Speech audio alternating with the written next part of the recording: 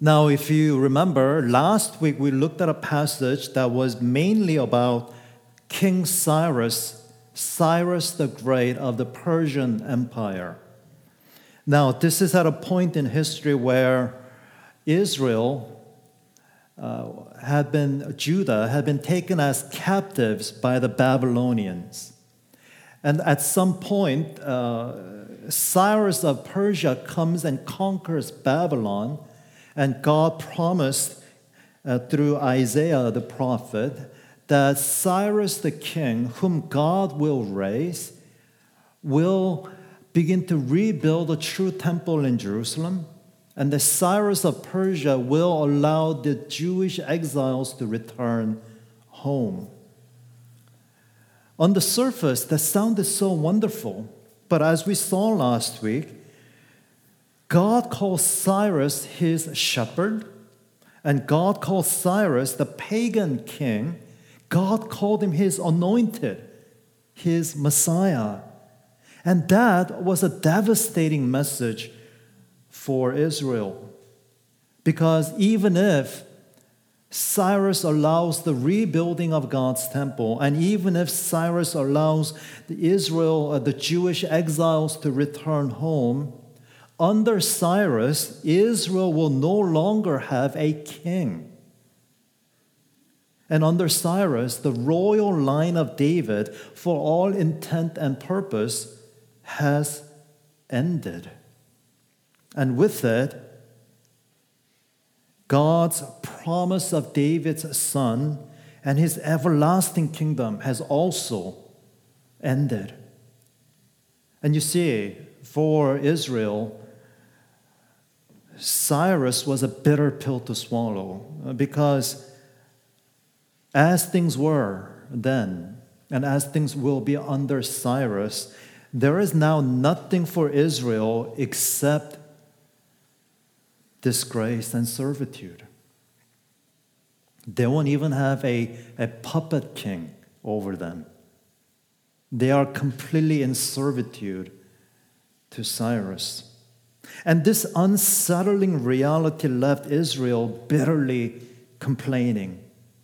And that's what we saw in the last passage. But here in this passage, God speaks to them of a glorious future that even leaves the prophet Isaiah in a shock and a surprise. And the first thing that we see in this passage is this: circumstances hide God, and scriptures reveal God. Circumstances hide God, and scriptures reveal God. And so look at chapter 45, verse 14. It says, "Thus says the Lord, the wealth of Egypt and the merchandise of Cush," that is Ethiopia, "and the Sabaeans, men of stature, shall come over to you and be yours." Now, that's a language that intentionally evokes what happened during the time of Exodus. As Israel was led out of Egypt, Israel plundered Egypt and became very wealthy. And God is saying her future is once again going to be like that. Egypt, the wealth of Egypt and the merchandise of Cush, the Sabaeans and men of stature will come to you and be yours. They shall follow you. They shall come over in chains and bow down to you. That's the ancient expression of being in servitude, being in service. And the Lord says, they will plead with you, saying, "Surely God is in you, and there is no God besides him." Now think about that for a moment, because at that time, as these words were spoken, and for the foreseeable future, all the wealth of the region went to Cyrus of Persia. And at that time, and for the foreseeable future, all peoples served Cyrus. But God, he says, he's going to bring about a future that completely turns the world upside down. So that one day, nations will no longer bring their tribute to Cyrus or to any other earthly emperors, but the nations will bring their tribute, their gifts, and their honor and praise to Israel. And one day, the nations will no longer serve human despots, but they will serve Israel and be her servants. And one day, and once again, at this present time and for the foreseeable future, all the nations are worshiping their own little gods. Idols made out of wood, stone, metal. Gods that cannot speak, gods that cannot answer, gods that cannot save. But one day the nations will acknowledge that there is no God but the Lord. That's the glorious promise that the Lord is giving to Israel. And this promise of Israel's future glory was a shock even to Isaiah. So look at verse 15. This is Isaiah saying, truly, truly you are a God who hides himself, O God of Israel, the Savior. And the sense of that is this. Who could have dared imagine at that time, amidst Israel's painful loss and disgrace, who could have dared imagine or even hope that her best days were not behind her, but ahead of her? You see, the way things were then, at first under attack from Assyria, and then defeated by the Babylonians, and then taken as exiles, to lose your home, to see God's temple burned down, and then only to be freed by Cyrus, but to be his slaves, no longer having the promise of Davidic kingdom.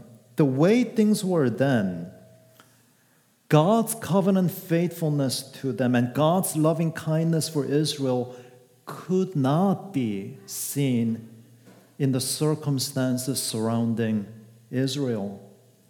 And you see, the way that Israel experienced the world around her and what she could deduce from her circumstances,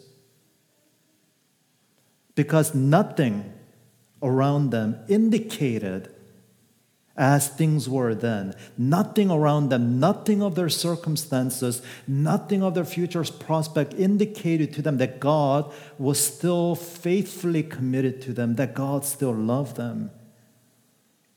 And so the way that Israel experienced the world around her and what she could deduce from her circumstances were completely unreliable as a way of understanding God's heart, his will, and his purposes towards them. That is why Isaiah says, truly you are a God who hides himself. Because all the circumstances, all the experiences of Israel at that point hid God's purposes, God's loving kindness, his faithfulness.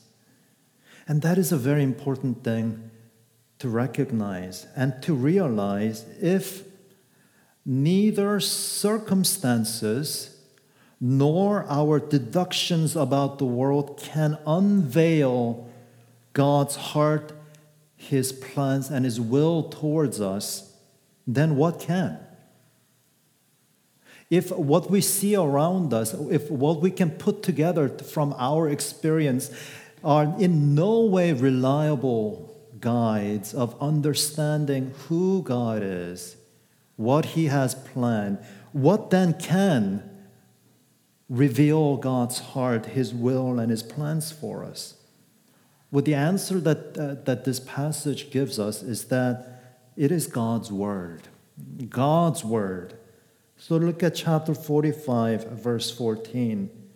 Thus says the Lord. Now, you may have read that expression so many times to become so used to it so as to dismiss it without thinking. But in verse 14, when we read, thus says the Lord, it is said in the context of Israel, the only guide to reality is what they see around them.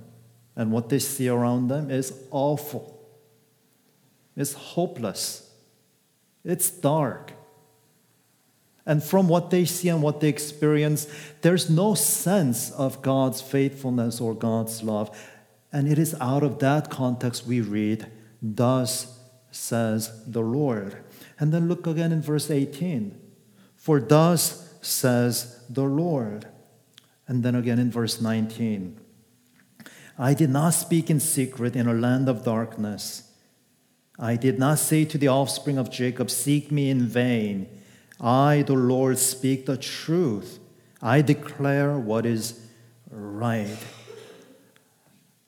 And you see, God makes his heart, he makes his plans known to us in his word. That is why it is dangerous and it is wrong and it is futile to try to divine or discern God's purpose, his will, and his heart according to how we experience the world. Now, the temptation is powerful, isn't it? Because that is all we can see, that is all we can feel. But circumstances hide God. Scriptures reveal God. And God makes his heart, his will, his plans, his purposes known to us in his word. And the word reveals God to anyone who will listen. It is the very mark of idol worshippers to seek after omens and signs, to go get your palm read, to look in the sky for astrology signs. That's the very definition, that's the very mark of having no God who speaks to them. We, on the other hand, God's people, we seek God in his word, and in his word we find his heart and his will, his character unveiled to us. So, circumstances hide and scriptures reveal God. The second thing that we see from God's promise of the glorious future for Israel is that God will save the world. God will save the world. And so there is a glorious future for Israel, the future that they cannot dare imagine or hope, but it will be true. The nations will bring their gifts to Israel, not to Cyrus, not to any human despots. The nations will acknowledge that God is in Israel, not in any other nations. There is a glorious future for Israel, and yet it is a little different than they had envisioned, because the people of Israel often found her glory and identity as the only people on earth who belong to the Lord. That was her distinguishing mark, and that was the point of her pride. But we read here that Israel's truest glory and her highest honor will come when the whole world come to the Lord and worship him. You see, God, he desires the whole world to know him. So look at verse 18. "For thus says the Lord, who created the heavens, who formed the earth and made it. He established it. He did not create it empty. He formed it to be inhabited." Now, on the one hand, that is an incredible comfort to Israel, because God did not give Israel the land only to see it empty. He created it and he formed it to be inhabited. And so to Israel, that is a wonderfully comforting promise that God did not give them the land to see it empty. But it is a promise that God will bring them back, that the exiles will return. But it also has a broader scope and implications, Because God created the whole world not to leave it empty, but to fill it with the people that please Him. And because that is God's purpose, God is not merely interested in what happens to one small nation of Israel, and God is not merely the Lord of Israel, but He's the Creator, and He's the Lord of the whole world that He made, and He cares deeply for every soul that He has formed. And He cares for people from every tribe and language and nation. And His desire for them, we read in verse 22, "Turn to me and be saved, all the ends of the earth, for I am God and there is no other." That is God's desire and that is God's plan. Turn to me and be saved, all the ends of the earth. And that is why Israel's greatest glory must be to see the whole world turn to God. And that is why Israel's greatest glory can only become reality in Jesus Christ. Do you remember what the risen Lord Jesus said just as He was preparing to ascend? In Matthew chapter 28, verse 19, what did Jesus say? He said, "Go, therefore." He said, "All authority has been given to me. Go, therefore, and make disciples of all nations." Do you see how Israel's greatest glory and honor, to see the whole world come and acknowledge the God of Israel, to worship Him, the fulfillment of God's earnest desire to see people of every tribe and language and nation come to Him, that is fulfilled in Jesus Christ. Go and make disciples of all nations. And what that tells us is this: even though under Cyrus, there was every indication that David's line had come to an end. And under Cyrus, there's every indication that the royal line of David will never again come in power. There was every indication that Israel needed to abandon and forsake their vision and dream of having a Davidic king, Messiah, reign over them and establish an eternal kingdom, even though that's what it looked like. You see, God is faithful. And in time, Jesus will bring back glory for Israel, a glory that they had never imagined possible. And rejoice in God who saves the world. And this is why missions and evangelism are not just duty. Missions and evangelism is the very way that God's earnest desires are fulfilled. And missions and evangelism is not just a duty, but the pathway to our greatest glory. And so that's the second thing we see. God will save the world. And the third thing we see in this amazing promise of a glorious future is that God is in Christ saving Israel. God is in Christ saving Israel. Notice how much God loves Israel. Look at verse 17. Israel is saved by the Lord with everlasting salvation. But we have to realize that Israel of verse 17 is set in contrast against verse 16. All of them are put to shame and confounded. The makers of idols go in confusion together. In other words, Israel of verse 17 is set in contrast against the idol makers of verse 16. And understand and realize this. Many people in Israel worshiped idols. Many people in Israel made idols and bowed down before idols.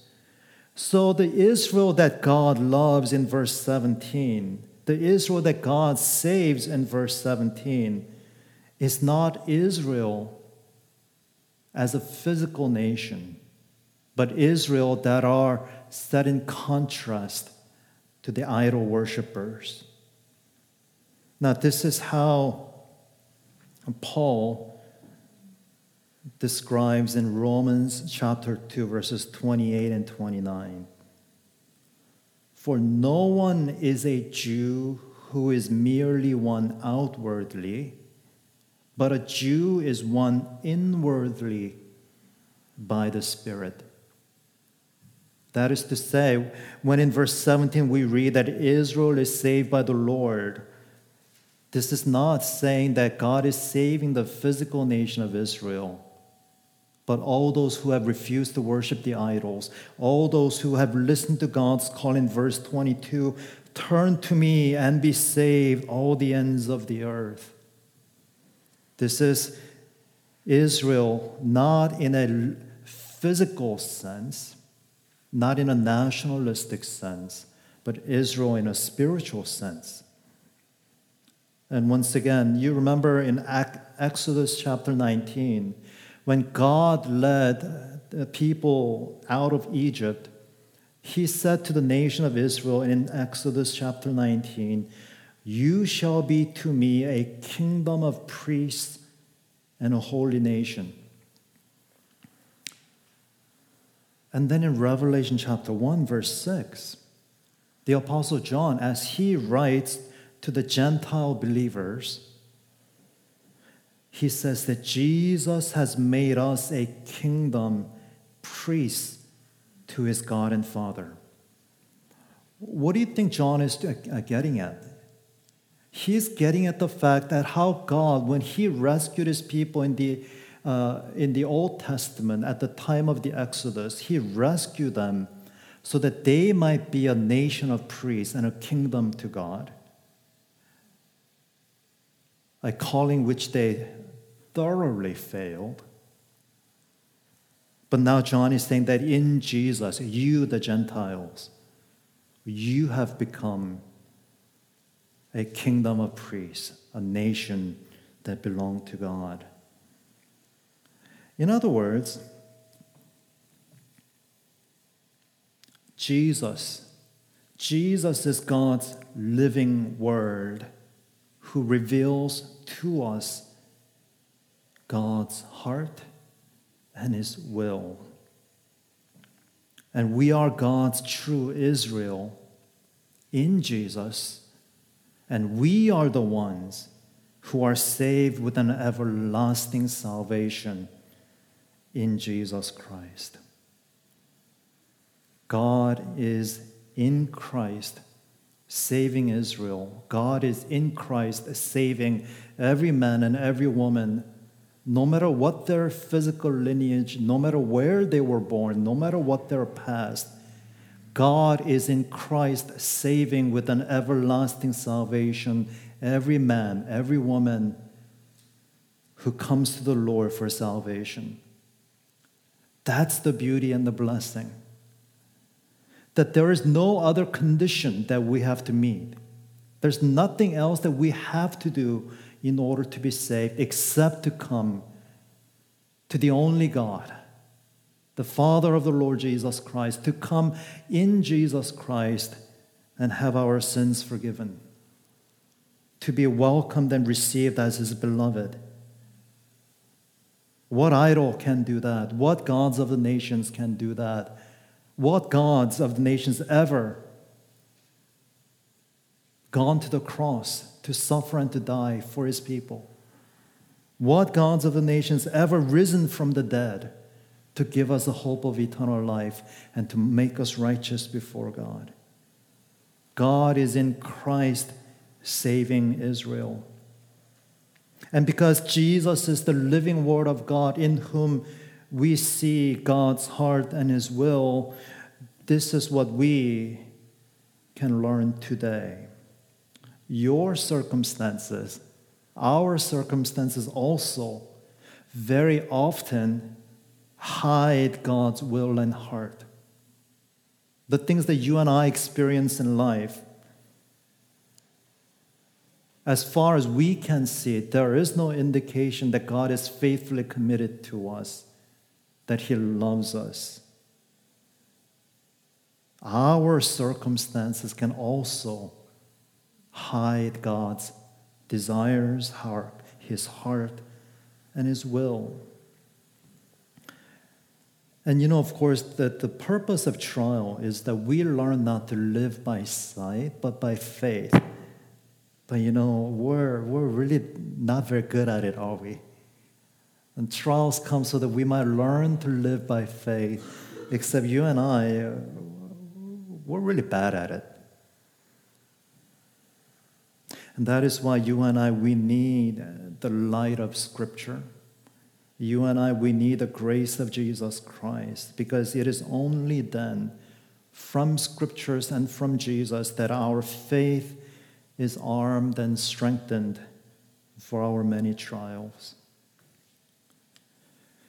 Indeed, God's unmistakable purpose here is that we learn to look to Jesus. Look at verses 22 and 23. The Lord says, "For I am God, there is no other. To me every knee shall bow, every tongue shall swear allegiance." And then listen to what Paul says in Philippians chapter 2, verses 10 through 11. "So that at the name of Jesus, every knee should bow, in heaven and on earth and under the earth, and every tongue confess that Jesus Christ is Lord, to the glory of God the Father." What do you suppose Paul is thinking about when he said that? What scripture passage do you suppose Paul was reflecting upon when he wrote that? Of course, this passage in Isaiah. The Lord God of Israel says, "There is no other God but me, and every knee will bow and every tongue will swear allegiance." And Paul realizes that is pointing to Jesus. Because Jesus, the Lord of Lords, it is before Him that every knee will bow and every tongue confess. Do you see here how Jesus is exalted as the very God of Isaiah, the Lord who spoke to Isaiah, and Jesus is exalted as the hope for the hopeless people. And He's the Savior of the world, with power and with grace to save everyone who turns to Him. And do you know Jesus? You may turn to Him today, and He will save you.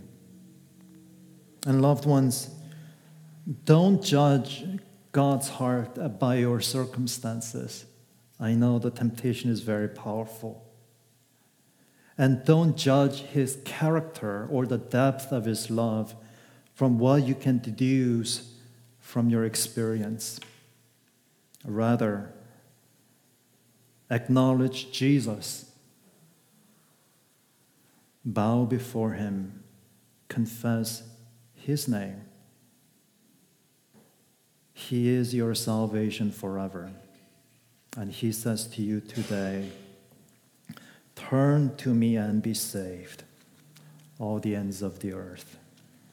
In Jesus' name, amen. Now let's pray together. Heavenly Father, we thank You that through Your word, You pointed Your people to the hope that is in Jesus Christ, that their greatest longing, glory that they could never dare hope, would be theirs in Jesus Christ. And so we also hope, we also believe. Father, I pray that your encouragement and your grace will be upon your precious children today, whose many hardships in life, whose many painful circumstances have hidden your smile and your favor from them. I pray that none of us would judge your love and your heart from what we can see, but that we might understand them truly in Jesus Christ, risen from the dead. And we pray these things in Jesus' name. Amen.